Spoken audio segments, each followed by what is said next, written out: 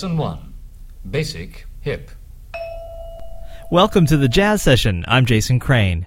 The Jazz Session is presented by allaboutjazz.com, the web's leading source for jazz news, reviews, MP3 downloads, and more. Every episode of the show is also available for free in iTunes and at thejazzsession.com, where you'll also find links to purchase the music you hear on the show and a donate button, just in case you'd like to give something back. My guest today is Sunna Gunnlaugs, whose name I may have just murdered. And I apologize, Sunna. I'm trying. She is a pianist from Iceland, and she's got a new record out called The Dream, which is funded in part, as is the tour that starts tomorrow, if you're listening to this live, is funded in part by donations through the Kickstarter website, and Sunna will tell you more about that in the interview. For the moment, though, here is the title track from her brand new record, The Dream.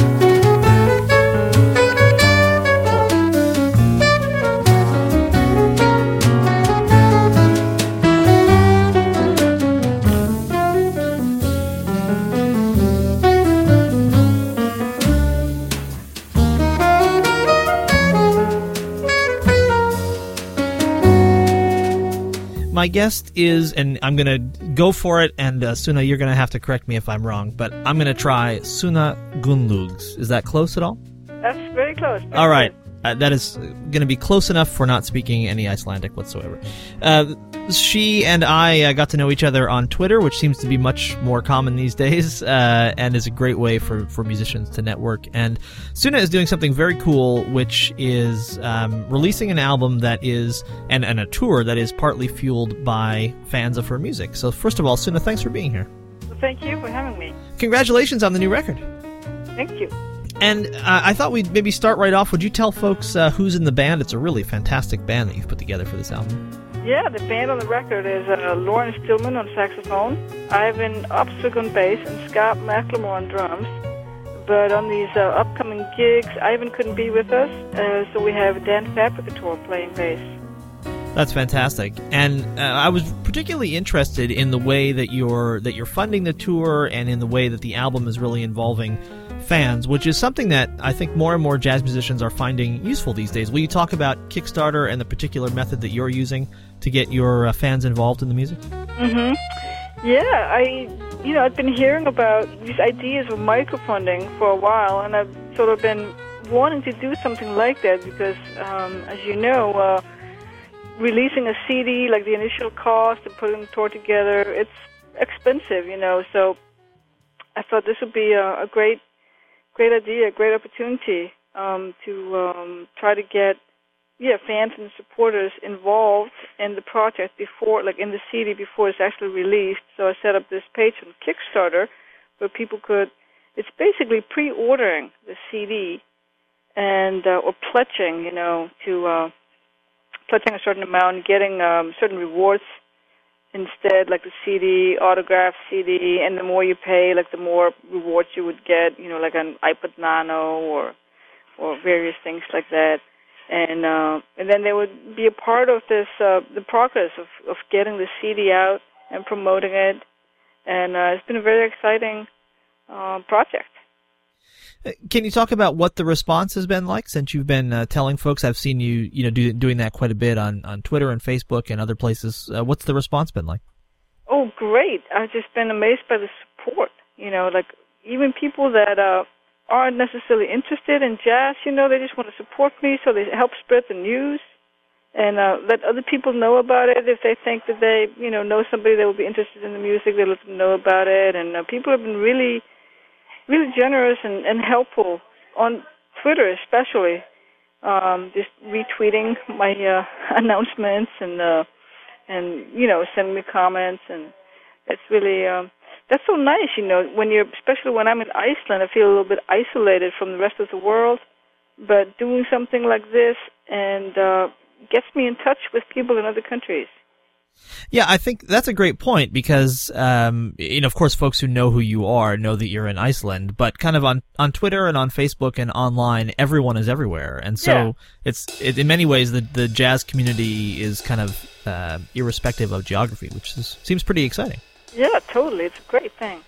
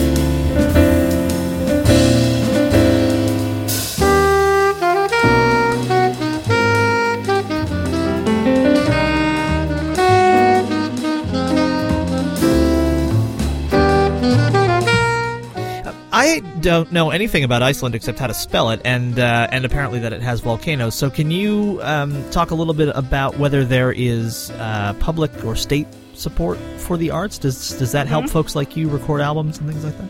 Yeah, there's a lot of state support. You can there are several grants you can apply for, or one can apply for, to do various projects, concerts. Even you can get an artist's salary to just write music for 3 or 6 months or something like that. And they even have a special government office called Iceland Music Export, and that is specifically to help musicians get their music to other countries, and help you perform, Were you able to make use of any of those state-sponsored programs in the recording or performance of this record? Actually, I did. Last year, when I recorded the album in New York, I got a grant to pay for part of the recording, but also we get what's called the air bridge, so that we don't have to pay. We can fly basically free from Iceland to the States with Iceland Air, as long as we have a performance. So I got that last year, and I got that again this year. That's just a tremendous help. Yeah, that's just like the American scene, except different in every way. Yeah.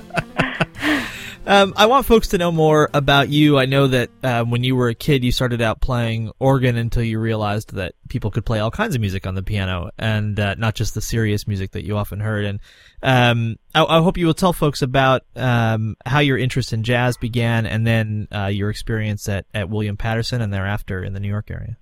Mm-hmm. Well, I think I got into jazz from listening to Kool and the Gang. I know that sounds kind of strange, but I had this video of them where in the middle they had this section where they talked about their heroes, musical heroes, and mentioning, Duke Ellington and Count Basie. So I got curious about who are those guys, and started checking it out, and then listening to Quincy Jones records with Herbie Hancock on piano. So we just sort of, gradually, from Kool and the Gang, I think it got a little bit into fusion and eventually into acoustic jazz. And then I never really thought that I would become a professional pianist, but so I was for a while trying to figure out what I wanted to do. If I wanted to go into like the university in Iceland and study something like all my friends were doing, and eventually I just realized that wasn't the right thing for me, and I decided to go to the States to study. And a teacher of mine in Iceland recommended William Patterson College as for being a small program with much focus on performance. So I applied to that school and got accepted, and that's where I met my husband. And I met Dan Fabricator, who's playing with us on this tour. And so after graduation, moved to New York, and because I didn't really want to go right back to Iceland. I felt that New York offered such a great environment for a musician to grow and learn. I mean, even though I'd finished school, there was just so much more to learn, and New York was just the best place, I think, to grow as a musician. It must have seemed like being a kid in a candy store when you first came to William Patterson, and there you are, so close to New York City, and of course with the faculty at William Patterson and all the students. I mean, it must have been a much more intense jazz experience than was possible back home, I would imagine. Oh yeah, totally. It was quite a shock. I don't think I realized at the time, but later when I looked back, I was like, wow, how did I keep my cool, really, Because suddenly there's just like everybody playing. That's maybe the good thing about William Patterson, that there wasn't really anything to do around there. So we would just end up playing and practicing all day, and hang out at school in the, practice rooms and talk about music. And then, of course, going into New York to hear music. I mean, that was great. And I had a student loan from Iceland that covered my monthly expenses, so I could afford to go to clubs like the Vanguard and Bradley's pretty often. And I thought Bradley's was awesome, sitting just so close to the piano. So it doesn't exist anymore, but it was a really small piano bar, and we'd see Mulgrew Miller and Kenny Barron playing their solo piano or duo with the bassist. And, I would just sit right up front, I could touch the piano.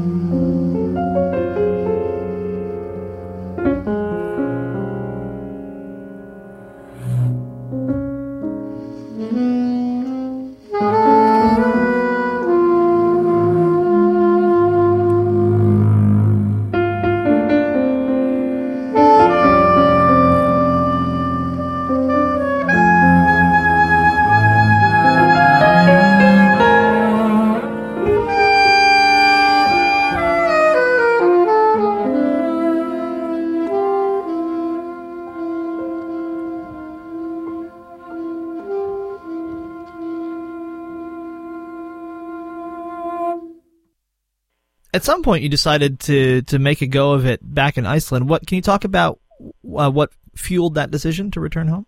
Well, I've been in the States for, I think, about 12 years, and I wanted to have children, and I didn't have health insurance in New York, and I was just, I think, desiring a little more quality of life, like just a different life, like more, more... what should I say, like a bigger place and all those sort of nice things. You know, I had a really small place in New York, and although living in New York was great, it was always a struggle and really busy, you know. And I just wanted to have a little more relaxed life. So me and my husband decided to move to Iceland, and we have 2 children now, and life is great because we can go back to the States and play with, you know, the people that we used to play with before we moved. What's it been like making a living as a musician in Iceland? It's much easier.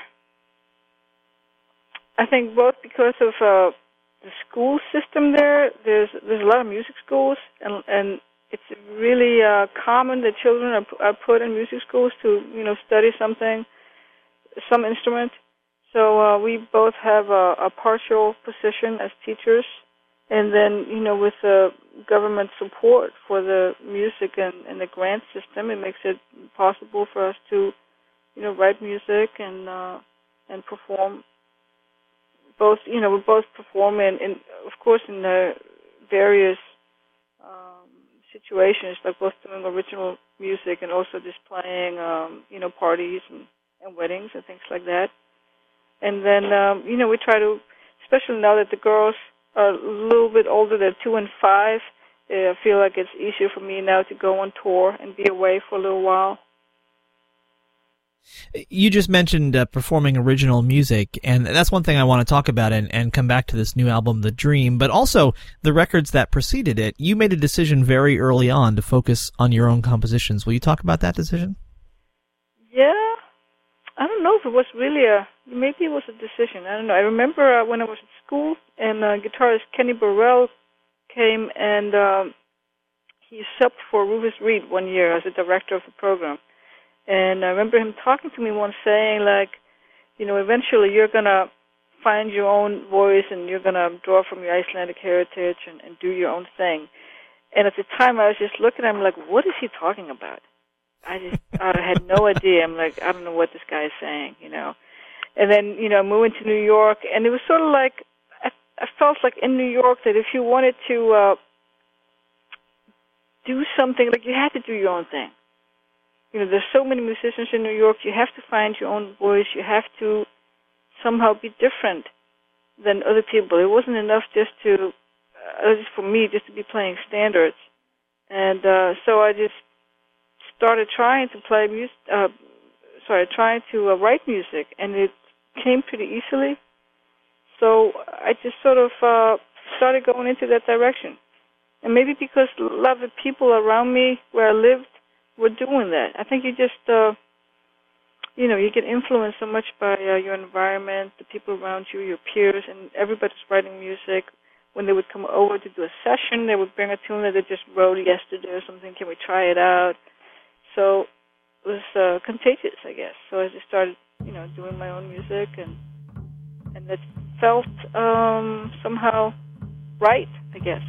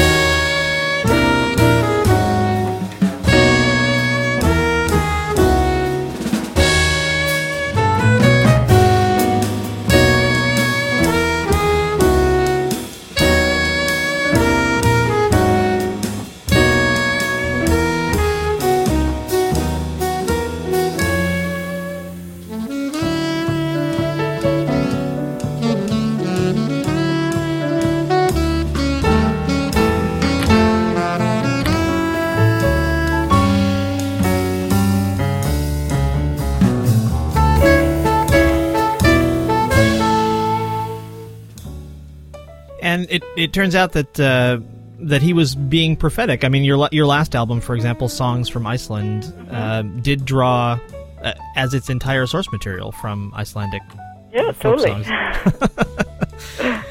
Is there are there particular qualities to the Icelandic folk music that you've used for some of your compositions that differentiate it from the folk musics of other places? Things you could describe to us? I know it's hard to talk about music sometimes. Well, I think it's maybe it's not something that I'm so aware of when I'm writing the music. The music just kind of happens, but other people have described it as having narrative and narrative elements, yeah, narrative sure. element, and very sort of catchy, singable melodies. I mean, I think that's maybe what's common with most folk music, but for some reason it seems to find its way into Scandinavian jazz more than it does in other countries. I don't know if that makes sense. Yeah, I think it does. I've had thanks to you, a sneak peek at the Dream these last several days, and have been really enjoying it. And I wonder, is there some sort of maybe compositional theme or some goal that you had in the recording of this album that might tie it together as a project?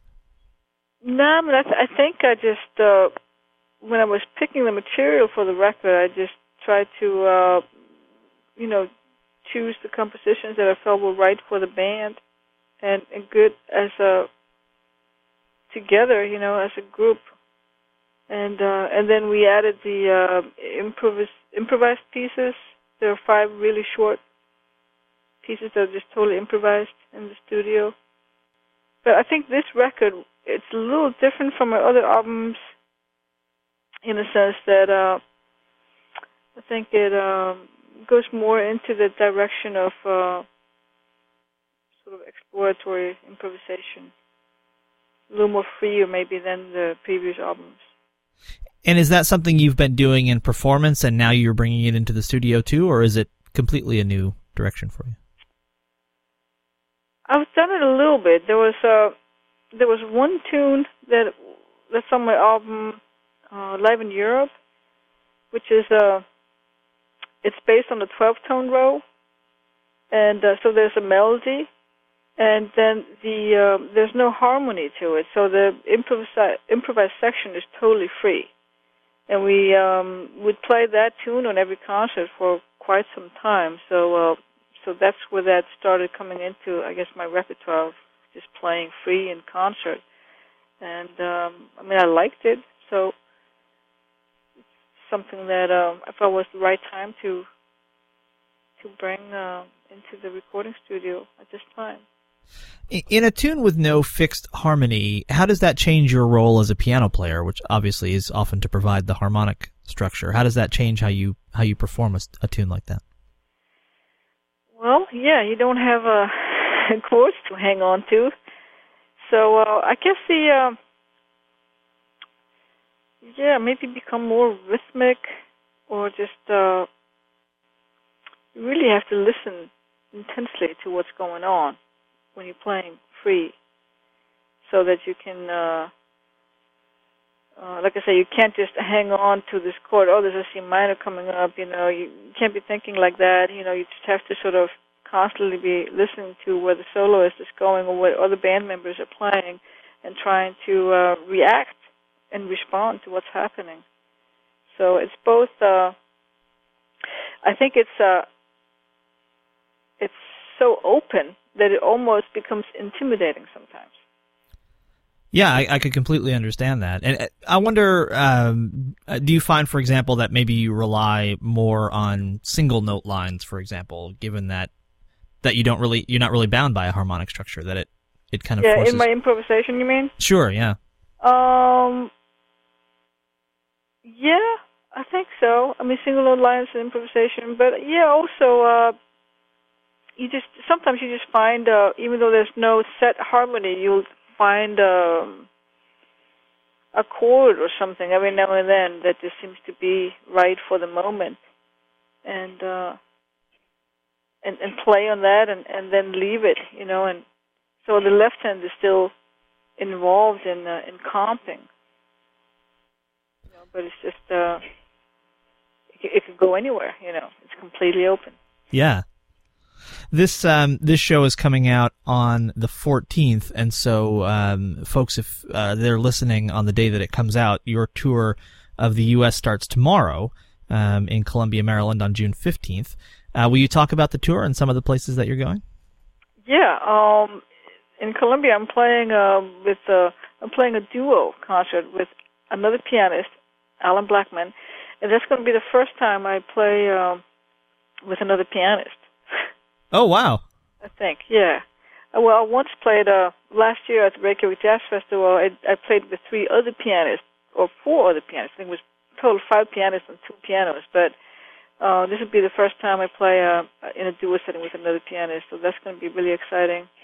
And we're going to get together that day to work out some material and see what fits for us. And then on the 17th, that's the first concert for the quartet. We're going to play in Baltimore at Andi Musik, and so that's kind of the CD release party, I guess. And after that, we'll play in New Jersey at Trumpets in Montclair. That's on the 18th. And unfortunately, Lauren can't be with us that night, so we'll just be trio, with Scott and Dan. And then we head up to Connecticut that will be Saturday, and we play at the Buttonwood Tree in Middletown. And then the following day at the Lily Pad in Boston. And that will be the last concert of that tour. We have another gig in Virginia. I think it's the 28th in Richmond at the Cameo, and that's with 2 local musicians from there. It will be Scott on drums and me on piano, and then bassist and saxophone player from Richmond.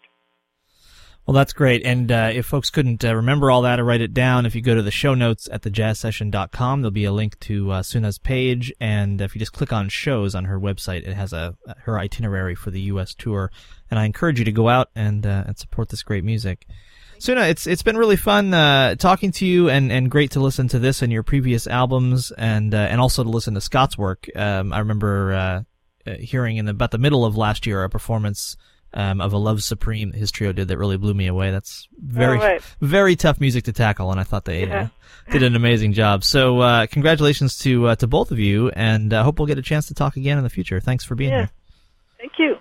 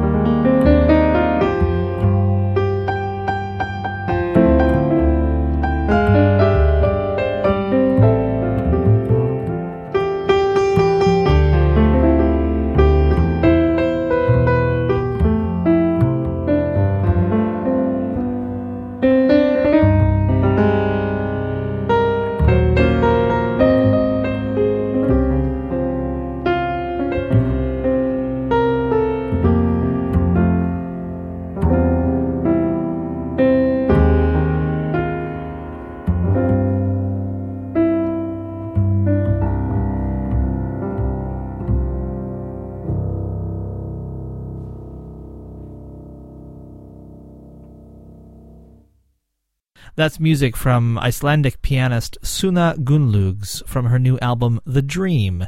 Please check her website, which you'll find in the show notes at thejazzsession.com, for tour information. She's on tour for the next week or so in the U.S., and it's a great opportunity to see Sunna. And she's also in some interesting areas that often don't get hit by jazzers, so please check out her website and go out and support that music. I'm Jason Crane. This is the Jazz Session, presented by All About Jazz, the web's leading source for jazz news, reviews, MP3 downloads, and more. Every episode of the show is available for free in iTunes and at thejazzsession.com, where you'll also find links to purchase the music you hear on the show and a donate button, in case you'd like to give a little back. Thanks to the members of the Respect Sextet for recording the theme music to this program. They're online at respectsextet.com. Thanks also to Dave Vrabel, who designed the Jazz Sessions logo. Thanks so much for listening. Please do come back next time. Right now, go out and support live jazz whenever and wherever you can, and then come back for another conversation about jazz on the Jazz Session.